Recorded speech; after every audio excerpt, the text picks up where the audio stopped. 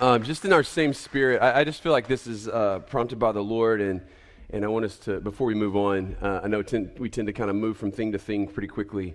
Last week, you guys wrote names on these cards of people that you're praying for to come to know Jesus. And I think this song is really appropriate to that because for some of these people, you've been praying for them for a long time, and you haven't seen much progress. But I want to remind you that, again, our God is powerful, and He is working even when we don't see it, even when we don't feel it. And so I want us to take a minute, and those names that you know of, that you wrote down on those cards, and if you weren't part of our gathering last week, you may not know about this, but you may have somebody on your mind, on your heart today, who doesn't know Jesus Christ as their Savior. They're either still trying to earn their way or they're running from God. And let's just stop for a minute, and right here in this space, maybe if you want to grab another person next to you and pray with them and just agree in prayer and say, God, would you save, and you fill in the blank and put their name there. Maybe it's more than one, but let's just take a few minutes here and let's pray for people to know Jesus, to come to know Jesus. And we're going to pray over these names together in just a minute.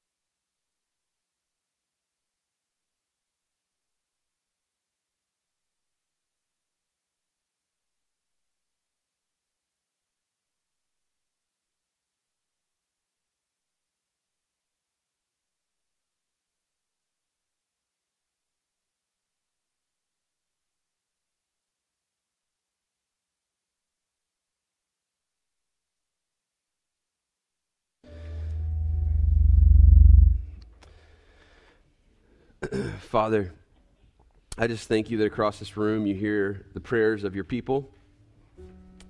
Father, that you care more deeply about these names that we're lifting up, these people that are represented by these names on these cards than we do. And Father, that you are a God who saves. And so we are asking, God, that as a church, we wouldn't exist just to become better versions of ourselves or to have community with each other, that we would not just exist to experience times of worship like this, but God, that we would exist to be the light, to be the salt that you've called us to be, to proclaim the gospel, the good news, Jesus, that there is life in you, and not just life now, but life forever. And we pray for your Spirit to break through. Even as we were praying earlier this morning, we're reminded that the Scripture tells us that for those who do not believe, they are blind.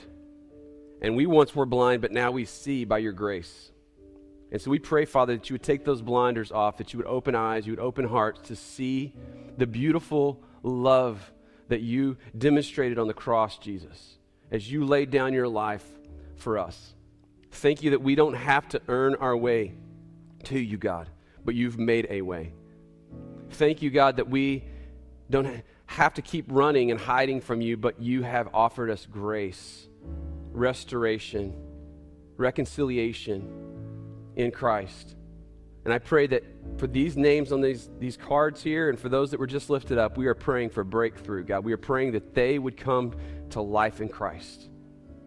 And as a church, that we would keep on praying and trusting you to work, but also being available to be used by you to boldly proclaim the gospel. And even as this morning, as uncertainty sets in with things like the coronavirus or just the world and the struggles of this life, I pray that we as a church, as a family of believers, God, would look for opportunities to love and serve other people well and to point them to the peace and the hope that we have, the confidence that we have in you, even amidst the chaos, even amidst the anxiety and the fear that can sometimes spring up. We pray, God, that we would be able to stand up on your promises and we can love people where they are and say there's hope and there is peace in Christ. So we pray for that this morning. We thank you, Jesus, for this time. We pray us all in your name. Amen. You guys have a seat.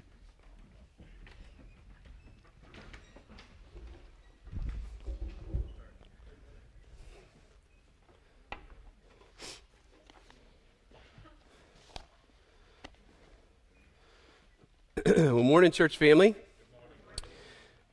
Thank you for praying with us.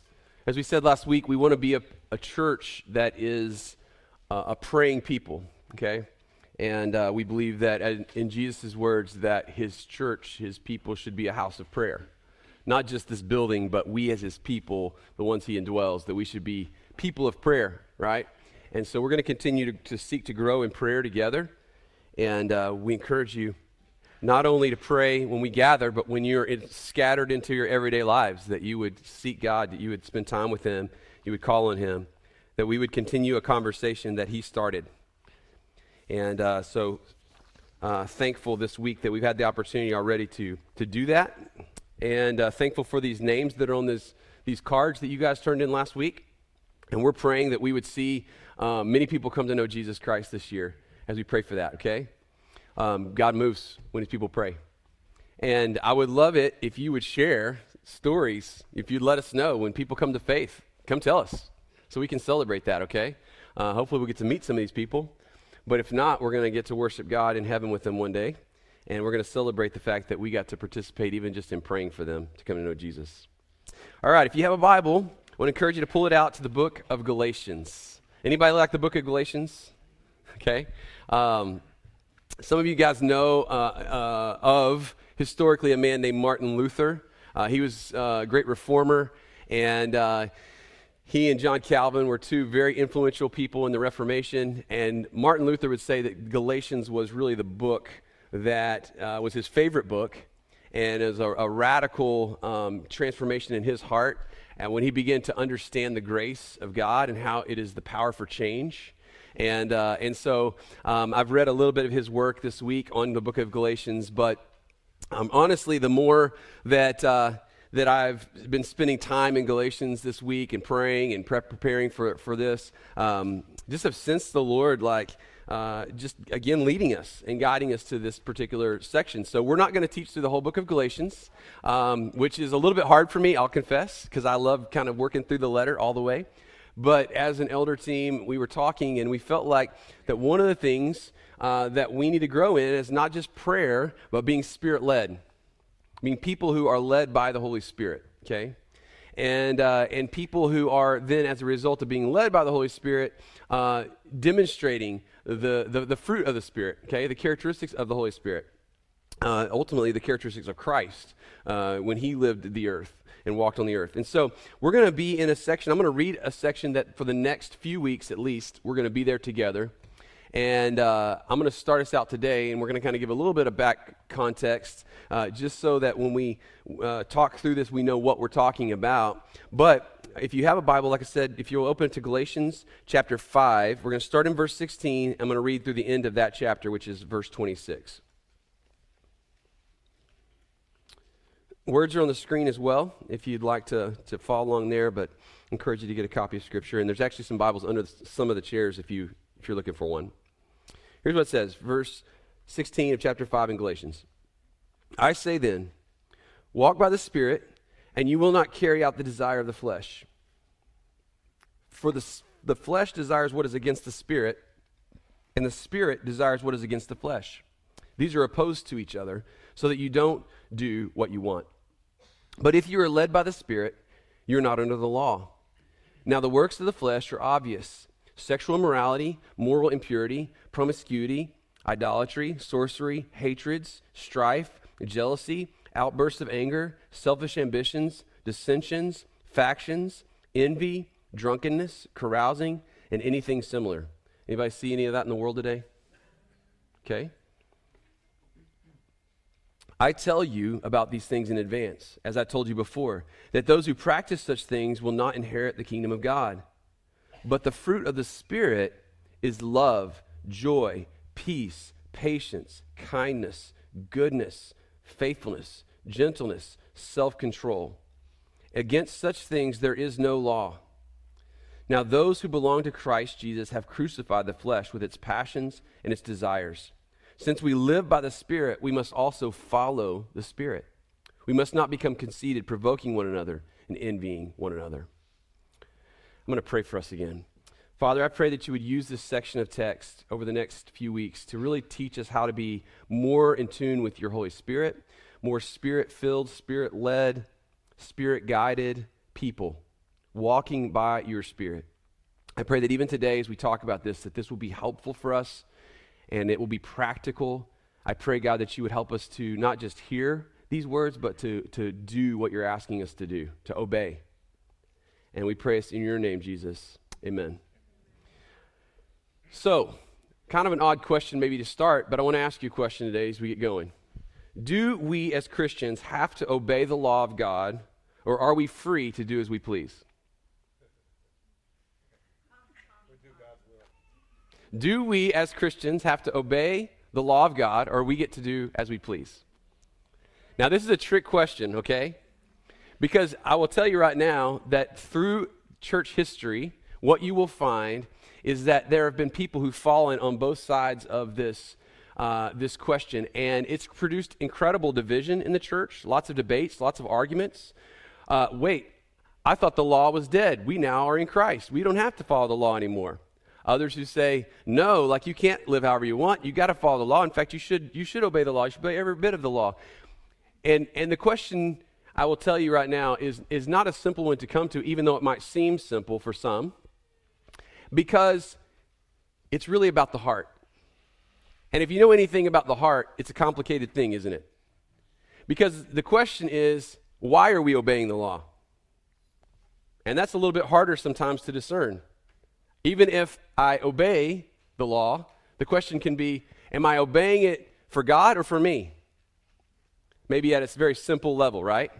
Now, that said, just as we kind of get started, these next few weeks, we're asking this question, and we're wrestling with this question, but the reason why we're really asking this question is because we want to be people who live out the gospel we believe, who live out the gospel that the Bible teaches.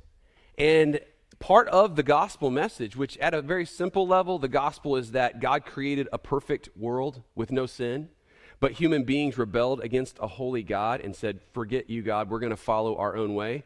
But God, in his grace and his redemptive work, he then pursued us, ultimately sending his son, Jesus Christ, to die on the cross to pay the price for that sin and to restore us to right relationship, so that by faith, anyone who believes in Jesus can have eternal life and have a restored relationship with God. Not just for here and now, but forever, right?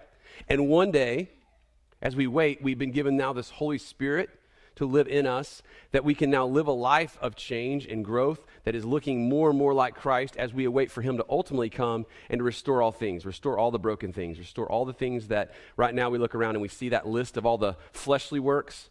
One day all those things will be gone. Amen? I'm thankful for that, okay? I'm ready to be done with that wrestling match in my heart. But that being said, we know that the journey of becoming like Christ is a difficult one. It's a very challenging one, and it does require work. It does require effort. It does require us to move, if you will, from where we are to where God wants us to be. But it's very, very, very, very, very important that we don't turn the process of becoming like Christ into just another man-made religion. And I'll explain more what I mean by that in just a minute. Because at its core, we must understand that the Christian faith is not like any other world religion. It's not just a series of principles and practices and laws that we follow in order to become, again, better people, good moral people, right? The Christian faith at its core is a transformation. It's becoming a completely different person, a new person in Christ.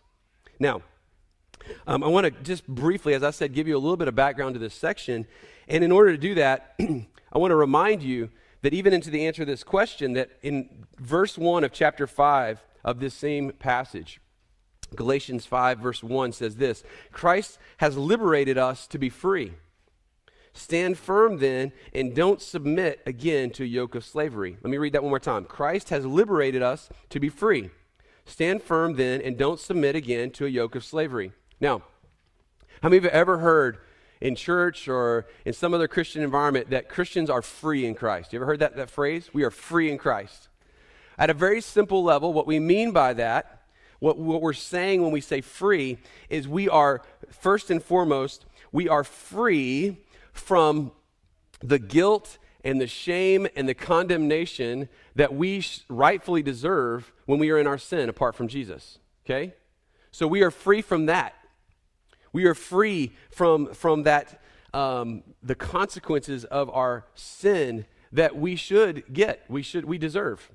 I mean, if we got justice, if justice was served today, every one of us in here deserves death, is what the scripture says. The wages of sin, what we earn from our sin, our rebellion to God, is death.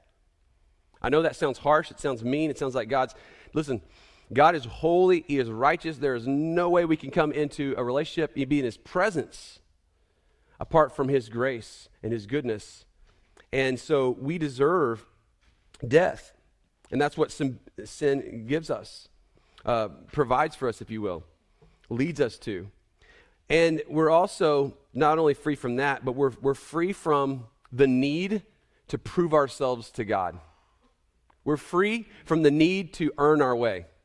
We're free from the need to climb a ladder of religiosity to get to God and to get Him to love us, to approve of us, and to let us into heaven even, if you want to use that language, okay? And what is the number one answer that people give when they say, when they're asked the question, are you going to go to heaven when you die? The number one answer is, well, yeah, because I've been a pretty good person.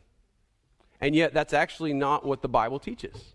It's not about our morality. It's not about our goodness. Okay, we're dead in the water. We're done, apart from the grace of God.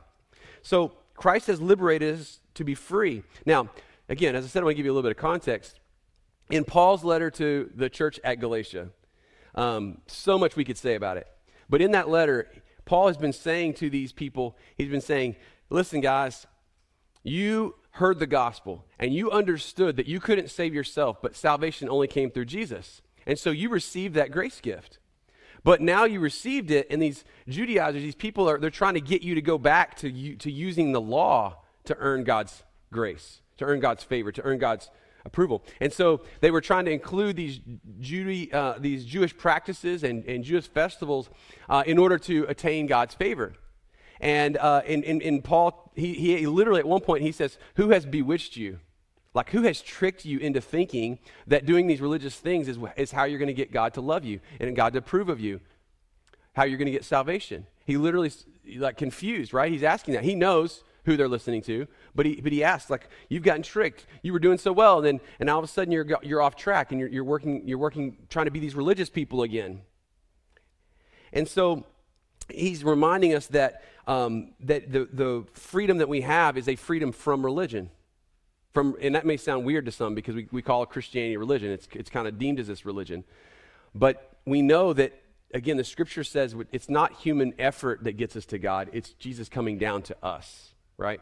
And we have to start at that point this morning to realize that we are free in Christ because of His death, His burial, His resurrection.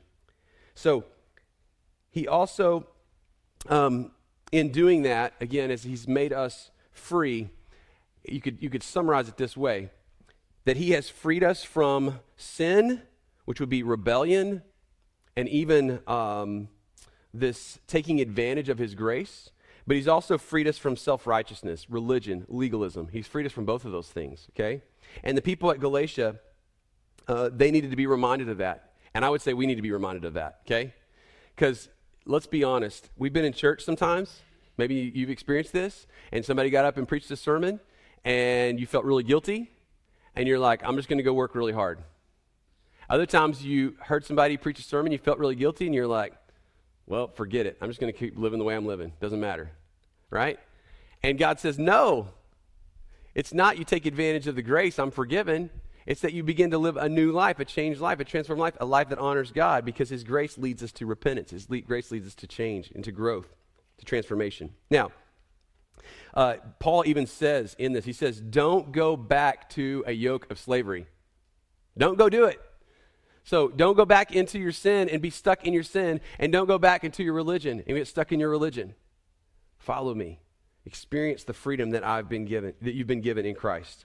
In fact, verse 13 says it this way: for you were called to be free, brothers, only don't use this freedom as an opportunity for the flesh, but serve one another through love.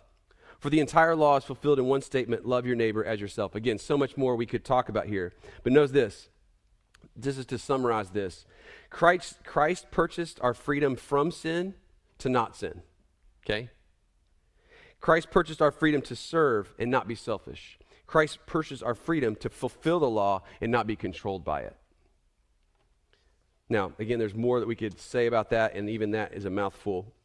But just know that what God has done for us in Christ is changing us. It's making us new, and it's not so that we, again, can do whatever we want, but that we actually do what he wants more and more and more as we get closer to him, as we grow in our love for him, as we get to know him. Now, some of you might be thinking, how can I actually fulfill the law and not get caught up in legalism? And that's the tension, right?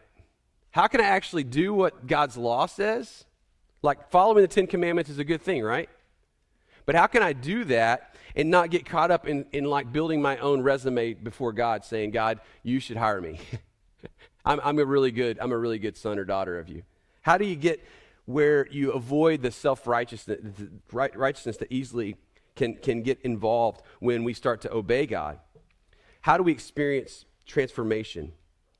This leads us to the point of this series, which is this: we must live by the Spirit. We must live by the Spirit. We must walk in step with the Spirit. We must be people who are full of the Holy Spirit. If not, we'll obey for the wrong reason, or we'll just disobey and say, forget it. Okay? But as we walk by the Spirit, we will become the people God intends us to be. Listen to what John Piper says about this. I think this quote is on the screen for you, above me. It says this: if the Christian life looks too hard, we must remember that we are not called to live it by ourselves. We must live it by the Spirit of God. The command of love is not a new legalistic burden laid on our back. It is what happens freely when we walk by the Spirit. People who try to love without relying on God's Spirit always wind up trying to fill their own emptiness. Catch this phrase: to fill their own emptiness rather than sharing their fullness. You been there? Trying to fill your own emptiness rather than sharing their fullness. And so love ceases to be love. Love is not easy for us, but the good news is that it is not primarily our work, but whose? God's work. We must simply learn to walk by the Spirit. Again, Alistair Begg says it this way: effective Christian living is not the product of human regulation, but divine transformation. When we begin to follow the Spirit, you know the number one thing that happens in our lives, the number one characteristic that comes out, it's the first of the fruit of the Spirit. It's love. Love is what drives the Christian life. Love is what drives our hearts to want to obey. As Jesus said, if you love me, you will obey me. That's what should drive us. Now, I'll be honest with you guys. There are a lot of things that I do as a Christian that are not driven by love. I'm working on it. I'm growing. I'm trying to learn. But there are many times I do it from guilt. From guilt. I don't want to be a bad Christian. I don't want to be a bad person. I want to be a bad husband. I want to be a bad dad. I want to be a good person. But love, motivation, the true motivation, the greatest motivation is love. Now, we're going to come back to that in a minute. To make sure we're clear, though, before we really jump into this walk by the Spirit, when we say the Spirit, we want to make sure we know who we're talking about, okay? Because I realize that more and more people don't even really know who is this Spirit anyway. Sometimes I've joked about before with you guys that growing up in church, there was a way that we really liked talking about God as Father, and we liked talking about Jesus as our Savior and our Lord, but we really didn't know what to do with the Holy Spirit. So we just didn't talk about him. And as a result of that, it felt like we probably were more like, some of you guys know the formal theological term is Trinitarian. I felt like sometimes we were more bitarian than Trinitarian, right? We really liked two of the Godhead. We just didn't know what to do with the Holy Spirit. And sometimes the Holy Spirit even got called an it. And that's not what the Holy Spirit is. Okay? The Holy Spirit is God. And we need to acknowledge that. We need to understand that's what the Scripture tells us, that the Holy Spirit is God. In fact, in the Bible, in the very beginning, did you know the Holy Spirit was there at creation? Because the Holy Spirit's God. It says the Spirit hovered over the waters. The Holy Spirit is God. Now, I'm not even going to try today to explain the mystery of God as Trinity, okay? We'll spend our whole lifetime trying to figure it out. We've talked about this before. But just know that the Holy Spirit is God. And this Holy Spirit, as part of the Godhead, is someone we submit to, not command around. And this is why I love what even my wife said earlier in this worship time. We've been talking about this week in our home and with some other pastors that we were with early in the week, is that sometimes we think we just get to call the shots and we get to command and direct the Holy Spirit. Holy Spirit's God. Holy Spirit is God, and we surrender and we submit to Him. That's our position, right? And so we need to understand that. We need to come to that place where we are humbling ourselves and saying we are submitting and yielding to the Holy Spirit. Again, we'll talk about that in a minute more too. So just some passages of Scripture that help me when I think about the Holy Spirit. For those of you that don't know much about the Holy Spirit, or maybe you've just heard it, or maybe you've even heard these passages, but just a couple of things that Jesus said, because when Jesus talks about things, that's usually pretty good to go there, right? And to learn from Him. And so what Jesus says about the Holy Spirit, and this isn't all He said, but He says this in verse 16 of chapter 14 in John. He says, "And I will ask the Father, and He will give you another counselor." The word literally there is paraclete.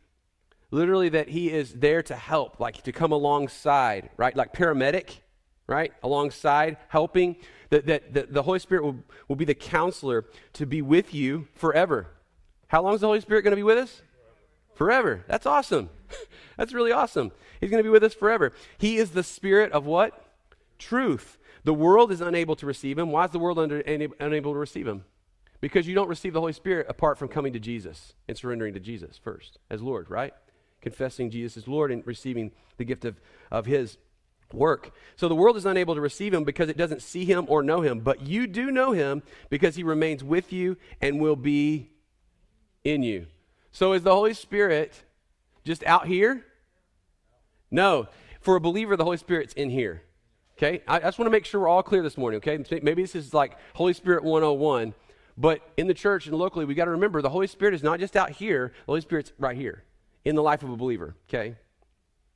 Now, verse 25 in that same chapter, Jesus says this. He says, "I have spoken these things to you while I remain with you, but the counselor," there's that word paraclete again, "Counselor, the Holy Spirit, the Father will send Him in my name, and He will," what? "Teach you all things and remind you of everything I have told you." If you want to grow as a Christian in your knowledge of God, you have to have the Holy Spirit. You can't read the Bible and get anything out of it without the Holy Spirit. I mean, not true knowledge of God. You can understand history. You can understand parts of you're going to be completely lost and floundering without the Holy Spirit. So when somebody comes to me and says, "Listen, I read my Bible, I try so much, but I can never get anything out of it," I don't understand what it says. It's like, have you ever put your trust in Jesus and received the Holy Spirit? I don't mean that in a rude or embarrassing. I'm saying like seriously. Because without the Holy Spirit's guidance in understanding truth, we're kind of lost. But the Holy Spirit will lead us. I could tell you several stories, even of guys that I know, where there was such a light bulb moment, and probably some of you guys had it, where they had been reading their Bible and they came to faith as an adult. They never could get anything out of it. They couldn't figure out why. They were like, why are people keep talking about the Bible being so good? I don't get it. And they came to faith, and all of a sudden those scriptures started to mean something. It's because of the Holy Spirit. The same Holy Spirit, the Holy Spirit inspired the writing of the Word of God, and the Holy Spirit illuminates the truth of the Word of God. So, in chapter 16, Jesus goes on, I got to move. He says, "Nevertheless, I'm telling you the truth. It is for your benefit." Listen to this is Jesus, by the way. And He's talking to His disciples, and His disciples are getting nervous because He keeps talking about dying. And He's saying, "I'm going to go away." And they're like, "Wait a minute. You can't leave us, Jesus. Like, we've given everything to follow you for the last 3 years, and now you're saying you're going to go away. What are you doing here?" Aren't we going to like kick out the Romans? Aren't we going to take over? Aren't we going to be your boys? Aren't we going to be like in charge here? It's going to be awesome. He says, listen, no, I'm leaving, but here's the cool thing. It's to your benefit that I leave, because if I don't go away, then the counselor, the paraclete, the helper, he won't come to you. If I go, I will send him to you. And when he comes, he will convict the world about sin, righteousness, and judgment. Who convicts the world about sin, righteousness, and judgment? The Holy Spirit. The moral police of the church? No. Does that mean the Holy Spirit, does that mean that God can't use the church to be a voice to speak truth? Absolutely not. We should be speaking the truth, right? But who ultimately brings conviction? The Holy Spirit, right? That's a good word for marriages. It's a good word for you trying to help your spouse get on God's page. It's like we say all the time that God is a Trinity. He doesn't have 4 persons. He has 3. He doesn't need your help, right? You don't need to be the 4th. He has the Holy Spirit to work to bring conviction and change in the life of the believer, all right? That's for free, okay? So when the Spirit comes, he will do that. Now listen, in verse 13 of that same chapter, he goes on to say, when the Spirit of truth comes, he will guide you into all truth. You want to know truth? We have to listen to the Holy Spirit. We have to be in tune with the Holy Spirit. For he will not speak on his own, but he will speak whatever he hears. He will also declare to you what is to come. That's exciting. He's going to declare to us what is to come. The Holy Spirit's going to give us precursors of what God is doing, what is to come. He will glorify me. Who's the Holy Spirit intended to glorify? Jesus. We sang Spirit rise to glorify the Father and glorify the Son, right? Because that's what the Holy Spirit does. He's amplifying the other 2 parts of the Trinity, the other 2 persons of the Godhead. And so he's going to be pointing us to him. If the Holy Spirit, if your version of the Holy Spirit is all about the feel-good of the Holy Spirit, then you're missing the point.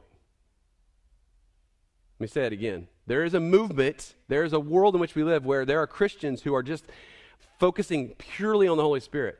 If I was not emphasizing the Holy Spirit enough, there are others who overemphasize the Holy Spirit. The goal of the Holy Spirit is to point us to Jesus, to point us to trust in Jesus, to surrender and obey Jesus, and to understand the Father, and to know the Father, and to draw near to the Father, to become one of his children, and to walk as one of his children, all right? So if the Holy Spirit's not doing that, then you got to be going, well, what Spirit is this?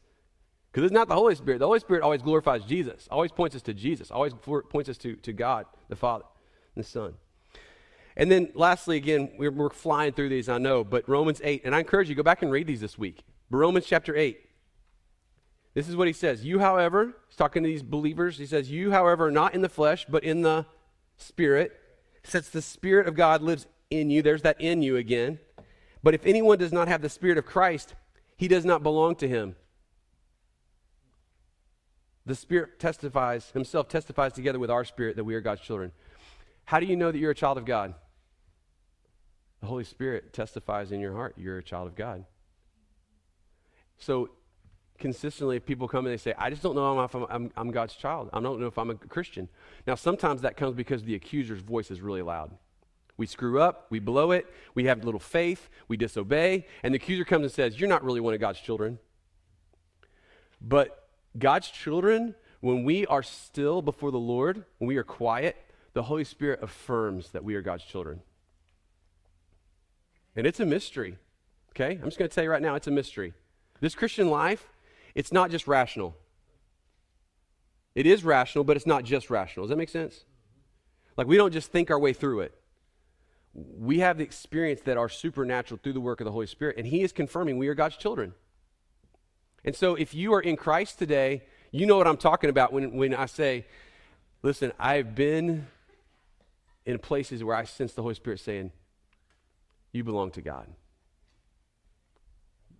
And that is so affirming, isn't it? It's so confirming for our hearts to know that we belong to God, and the Holy Spirit is reminding us of that. So let me summarize this, all these verses. There's more that I could say, but let me just simply summarize it this way. The Spirit, the capital S Spirit, Holy Spirit, is God with us and in us, reminding us who Christ is, who we are, and empowering us to live the life that God has called us to live.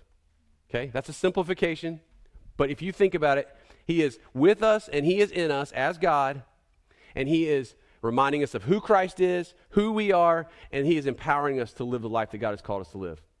So, for me to stand up here and say, hey, listen, this week, Christians, let's go live the best life we can live. Let's be moral, let's be godly. Let's do all these things. And not to say you're going to have to depend on the Holy Spirit is not helping anybody, because you're going to say it differently. The Christian life requires God, specifically the Holy Spirit at work in the life of the believer. Okay, so the questions, just 3 questions I want to answer as we close out our time today over the next 10 minutes. The first question is this: what is walking by the Spirit? Okay, and we're going to talk more about this in the coming weeks, so that's why I'm going to move quickly. What is walking by the Spirit? He said we need to walk by the Spirit. In fact, all through the book of Ephesians, you guys were with us in the fall, we talked through the book of Ephesians. He kept saying, walk by the Spirit, walk by the Spirit, walk by the Spirit. It was repetitive. Why? Because this is really, really key to becoming a mature believer, to being who God's called us to be. And so what does it mean to walk by the Spirit? Well, very simply put, Paul says it in this section in verse 18. Did you see what he said in verse 18? He said this: but if you are led by the Spirit, this week we were with a group of pastors, and there's part of our conversation was this whole conversation around being filled with the Holy Spirit. And when we see the words filled with the Holy Spirit in the Scripture, our tendency is to think of ourselves like a cup that God is filling up, okay? Because that's what it sounds like. It says like being filled up like a container, and God's filling us up with his presence. But actually, the words filled with the Holy Spirit, as in Ephesians, when Paul writes that, it was a nautical term. And it was the idea that of when a ship was out there and they had sailboats, right? There's no engine. So what was the way they got around? How these ships move around? They had sails. And they would throw the sail or lower the sail, and the sail would be there, and what would happen? The wind would blow, and it would fill the sail and push the ship. That's the idea of being filled with the Holy Spirit, is that you are being filled by the Spirit is moving you as you, in a sense, unfurl your sail and say, God, you drive me. You push me. You fill that. Okay? You lead me. You motivate me. You move me where you want me. And now that's important because sometimes we can get into these settings and environments where it's like, fill me, God, fill me, God, fill me, God, fill me, God. And yet not say, God, I surrender. I submit to you. I yield to you, right? In a sense, we see that there is a danger to not acknowledging the work of the Holy Spirit that's already propelling us, moving us, stirring us, but we're like stationary. We're not like, God, fill me, but I don't want to obey you. God, work in me and fill me, and I want to feel good, and I want to have these emotional moments with you, but I don't want to have to actually do what you say. You're not going to be full of the Holy Spirit. Full of the Spirit requires being led by the Spirit, saying, you're in charge, God. You're in charge. I'm going to follow you. I'm going to surrender to you. I'm going to submit to you. Listen, think of it this way. The Spirit is not like, anybody in here like NASCAR racing? Nobody. Wow. A couple. Few. I assume that might be the case in this crowd, but personally, I'm not a NASCAR fan. I don't watch NASCAR. I have friends that do, and I get tired of watching them go round and round and round the same circle. So, but that being said, in NASCAR races, car races, they have a pace car. Does everybody know what a pace car is? So it sets the pace, and everybody has to kind of stay behind it until it's time, right, to go. And they have a pace car. And sometimes we think the Holy Spirit is the pace car.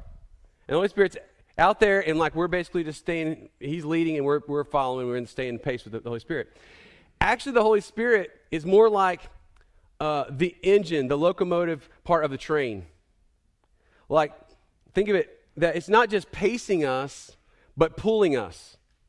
That the Holy Spirit is not just out in front pacing us and we're kind of following along behind him, but actually the Holy Spirit is at the front. We are following, but he's pulling us. He's empowering us. He's enabling us, right? We're being led. We're going somewhere by the work of the Holy Spirit. And again, that's important for us to remember that God isn't just calling us to follow him. He's saying, I'm going to empower you to follow me. Because the question asked earlier is, how do you obey God without getting self-righteous, without becoming centered on self? Listen, you remember that you can't do what God's asked you to do apart from his Holy Spirit, apart from him working in you, right, and through you, and resting and relying on him, throwing up that sail, letting him push you and drive you.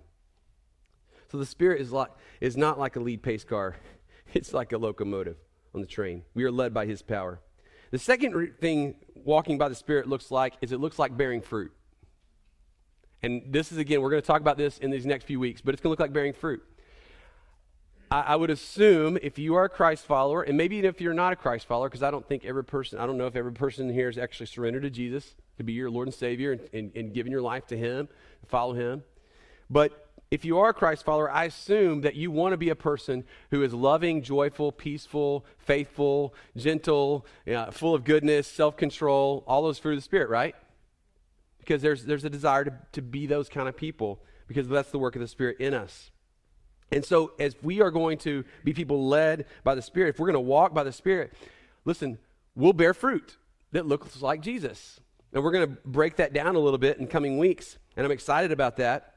But those things are contradictory to our normal MO. Those are contradictory to the flesh. Those are contradictory. In fact, he even says in this passage, they're at war with each other, right? But we bear fruit. So as we follow Jesus, as we walk with the Holy Spirit, we're going to look more loving, joyful, peaceful, good, kind, all those fruit of the Spirit, gentle. Those things are going to come out of our lives. And so in your heart, in my heart today, if you were just to say, am I walking with the Spirit? Two simple questions to ask would be, am I allowing the Holy Spirit to guide me? Am I submitting and surrendering to the Holy Spirit? Am I letting the Holy Spirit drive me? And two, am I seeing fruit of that in my life? Would people define me by those characteristics that are on that list, okay? Would they see the love and the joy and the peace and patience, kindness, goodness, gentleness, faithfulness, self-control, all those? Would they see that? Now here's just a caution. The reason why this is a caution is, I've already alluded to this, but I'm going to say it again.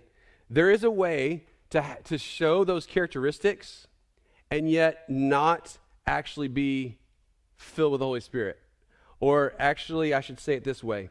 You can look like a genuine Christian and only be just doing the actions of a Christian. And that might sound concerning for some, but I'm just going to tell you right now that the Pharisees, and they're not the only ones. It's just the easy ones to pick on because in the Bible we see them. They followed the law. They did the right things, but again, they did it for the wrong reason.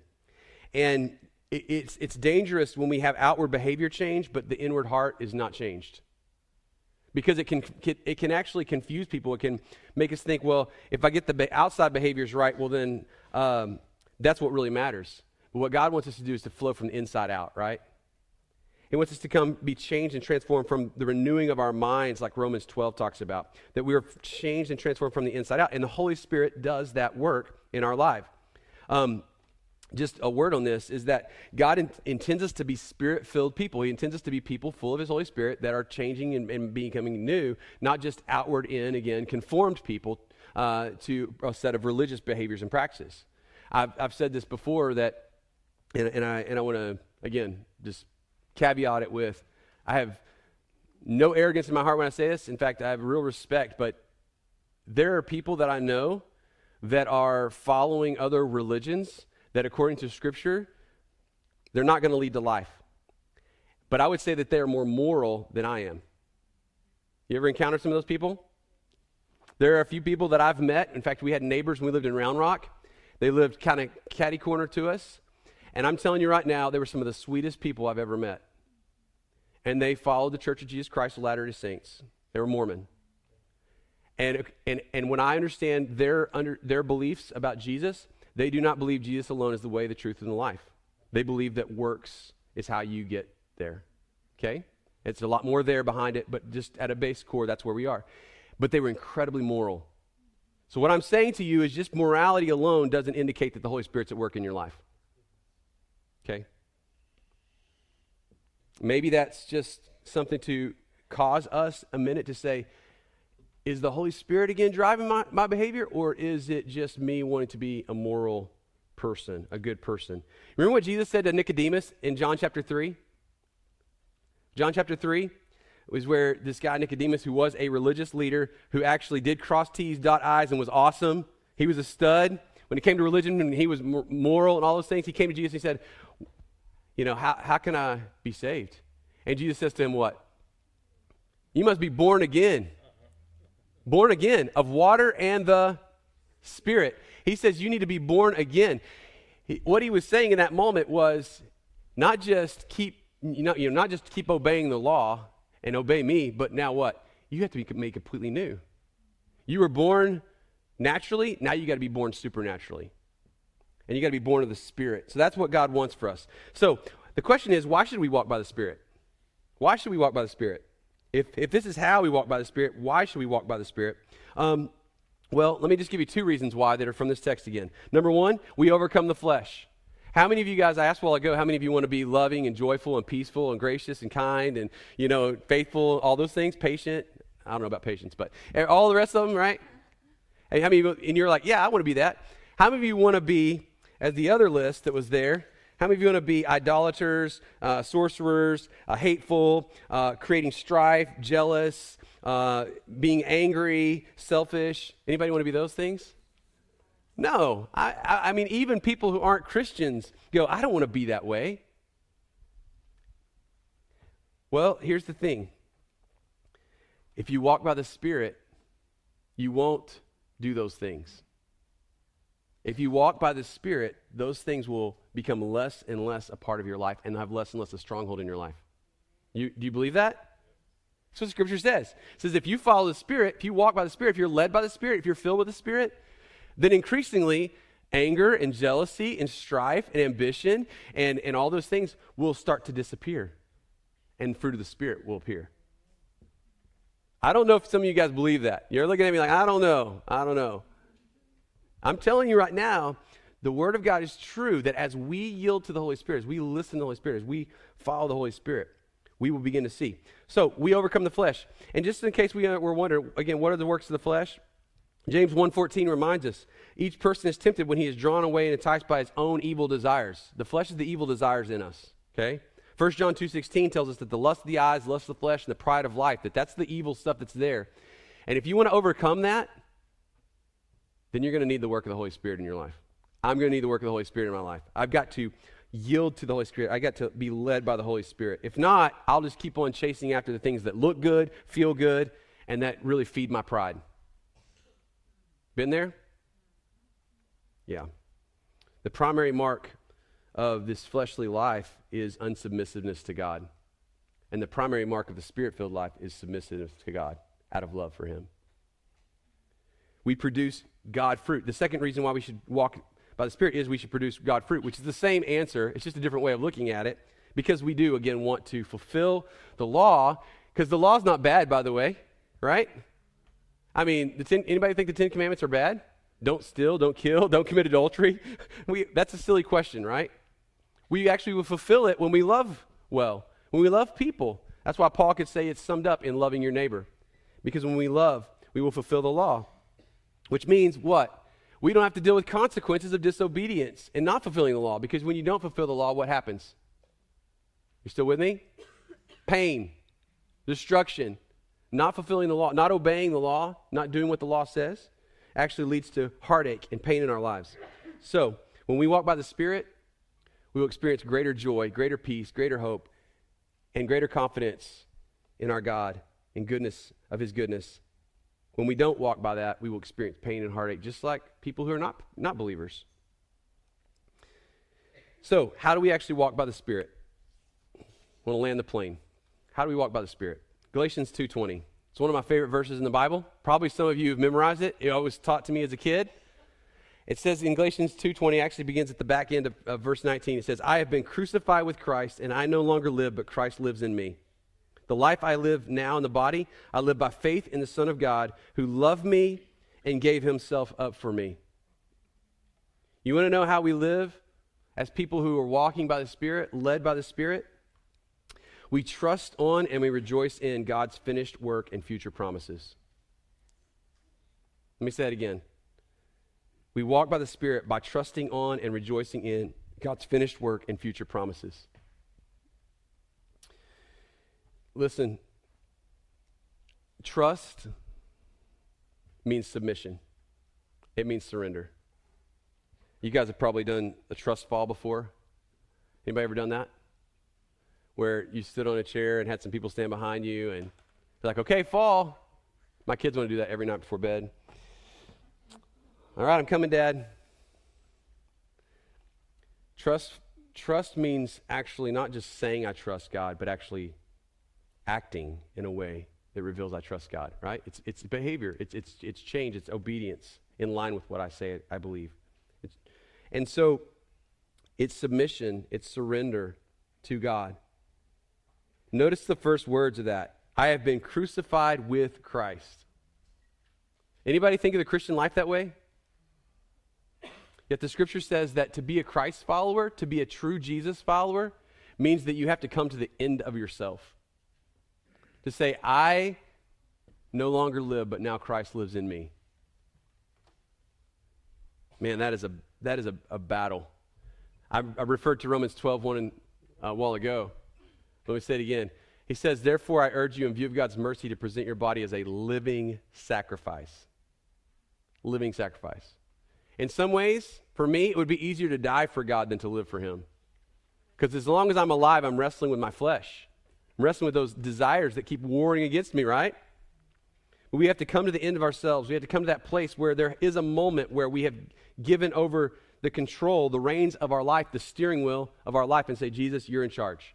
Even if I keep trying to take it back, there has to be a moment where I come to the end of myself and say, I am not going to pursue my own way any longer. I'm going to pursue you, Jesus. I'm going to pursue your way. Now help me do that. And when that happens, he says, yep, I will. I'll help you with that. I'll even discipline you. I'll even bring circumstances and situations in your life to reveal where your heart truly is. Are you truly submitted and surrendered? Because I love you that much. So we trust in and we rejoice in. You know, the easiest people to submit to in my life are people that I like. Anybody been there? Maybe the opposite is true. It is very difficult to submit to someone I don't like. Part of the reason why I think people resist submitting and surrendering to God is because their perception of God is off. And what I would say to you today, I mean, we have a human brokenness in us that says, it's my way, I got it. But I would also say to you that when we understand what Christ has done for us, it's so much easier to joyfully submit. You see, our submission is a response to Christ's submission. What did Christ submit himself to? Philippians 2. He submitted himself to death on the cross. For who? For us. So we submit, but our submission is a response to his submission. Our willingness to surrender to Christ comes when we first peer at him, look at him, and remember that he surrendered himself for us. He surrendered himself to the plan of God so that we could be rescued, we could be redeemed. That means that every day I need to rejoice in that. I need to remember that. I need to reflect on that so that my heart is then stirred to say, God, rather than me trying to fill my life, the emptiness in my life with idols, with stuff that's not you, the created, I'm going to fill it with you, God. I'm going to let you fill me again with yourself. And that's what George Mueller, our kids this week, were studying his life and talking about some of the things about his ministry and his life. But here's the thing. Some of you guys have heard us quote this before. I'm going to quote it again this morning because I think it's just so good. That in his autobiography, he says this: I saw more clearly than ever that the first great and primary business to which I ought to attend every day was to have my soul happy in the Lord. The first thing to be concerned about was not how much I might serve the Lord or how I might glorify the Lord, but how I might get my soul into a happy state and how my inner man might be nourished. What is the food for the inner man? Not prayer, but the Word of God. If we want to be people who are happy in the Lord, then we have to put truth in there, right? And here's the most profound truth. That the God who created the universe, who holds everything together by his power and his might, who is alone wise, who is holy, who is righteous, who is the judge of all things, he says, I love you. And I want you to be my child. I mean, it's amazing. It's incredible. It's mind-blowing. And it should bring joy. The fuel for the Christian life, the reason why we should submit to the Holy Spirit, surrender to the Holy Spirit, is because God initiated with humanity out of his great love for us. And he's worthy of our lives. He's worthy of surrender.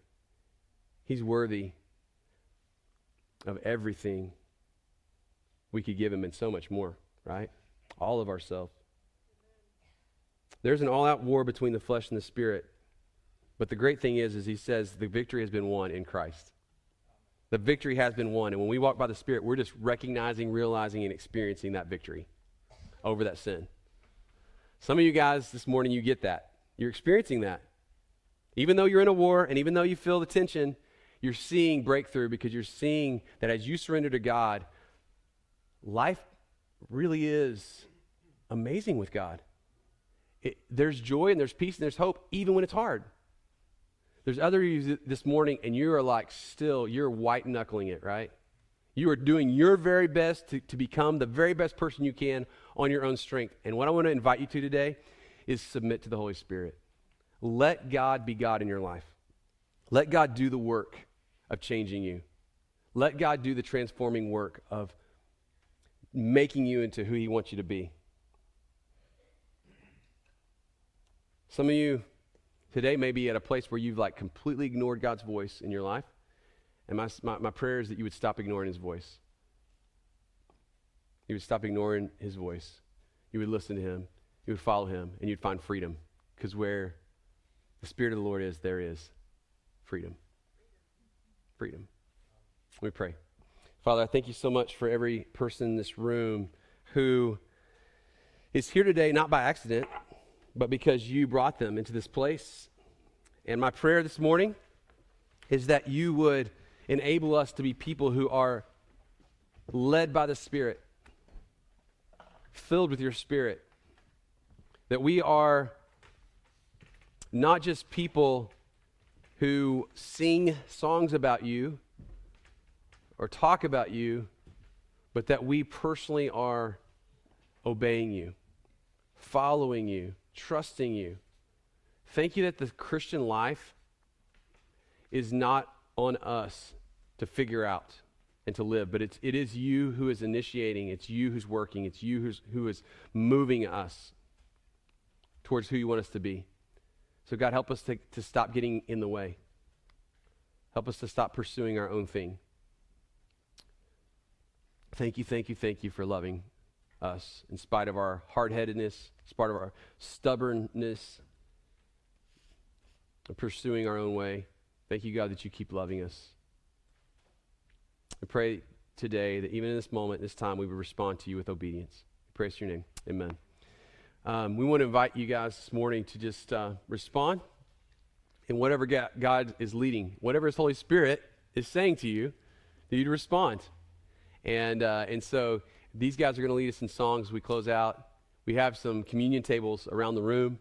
We invite you to take communion as a reminder of Christ's work, his broken body, his shed blood for us so that we can receive forgiveness and freedom and joy in Christ. And maybe just in a very simple way this morning, you just need to have some conversation with the Lord and say, Lord, help me to stop trying to call the shots in my life. Help me to surrender and submit to the Holy Spirit, to you, God, in my life. And if you're not a Christ follower, if you're not a believer, maybe this morning step is, God, I just want to stop running from you, or I want to stop trying to earn my way to you and just receive the gift of salvation this morning. Maybe that's what you need to do. Pray the Holy Spirit will lead you in that, okay? And if you need prayer, there's some folks that'll be at the back of the room to pray during this time as well.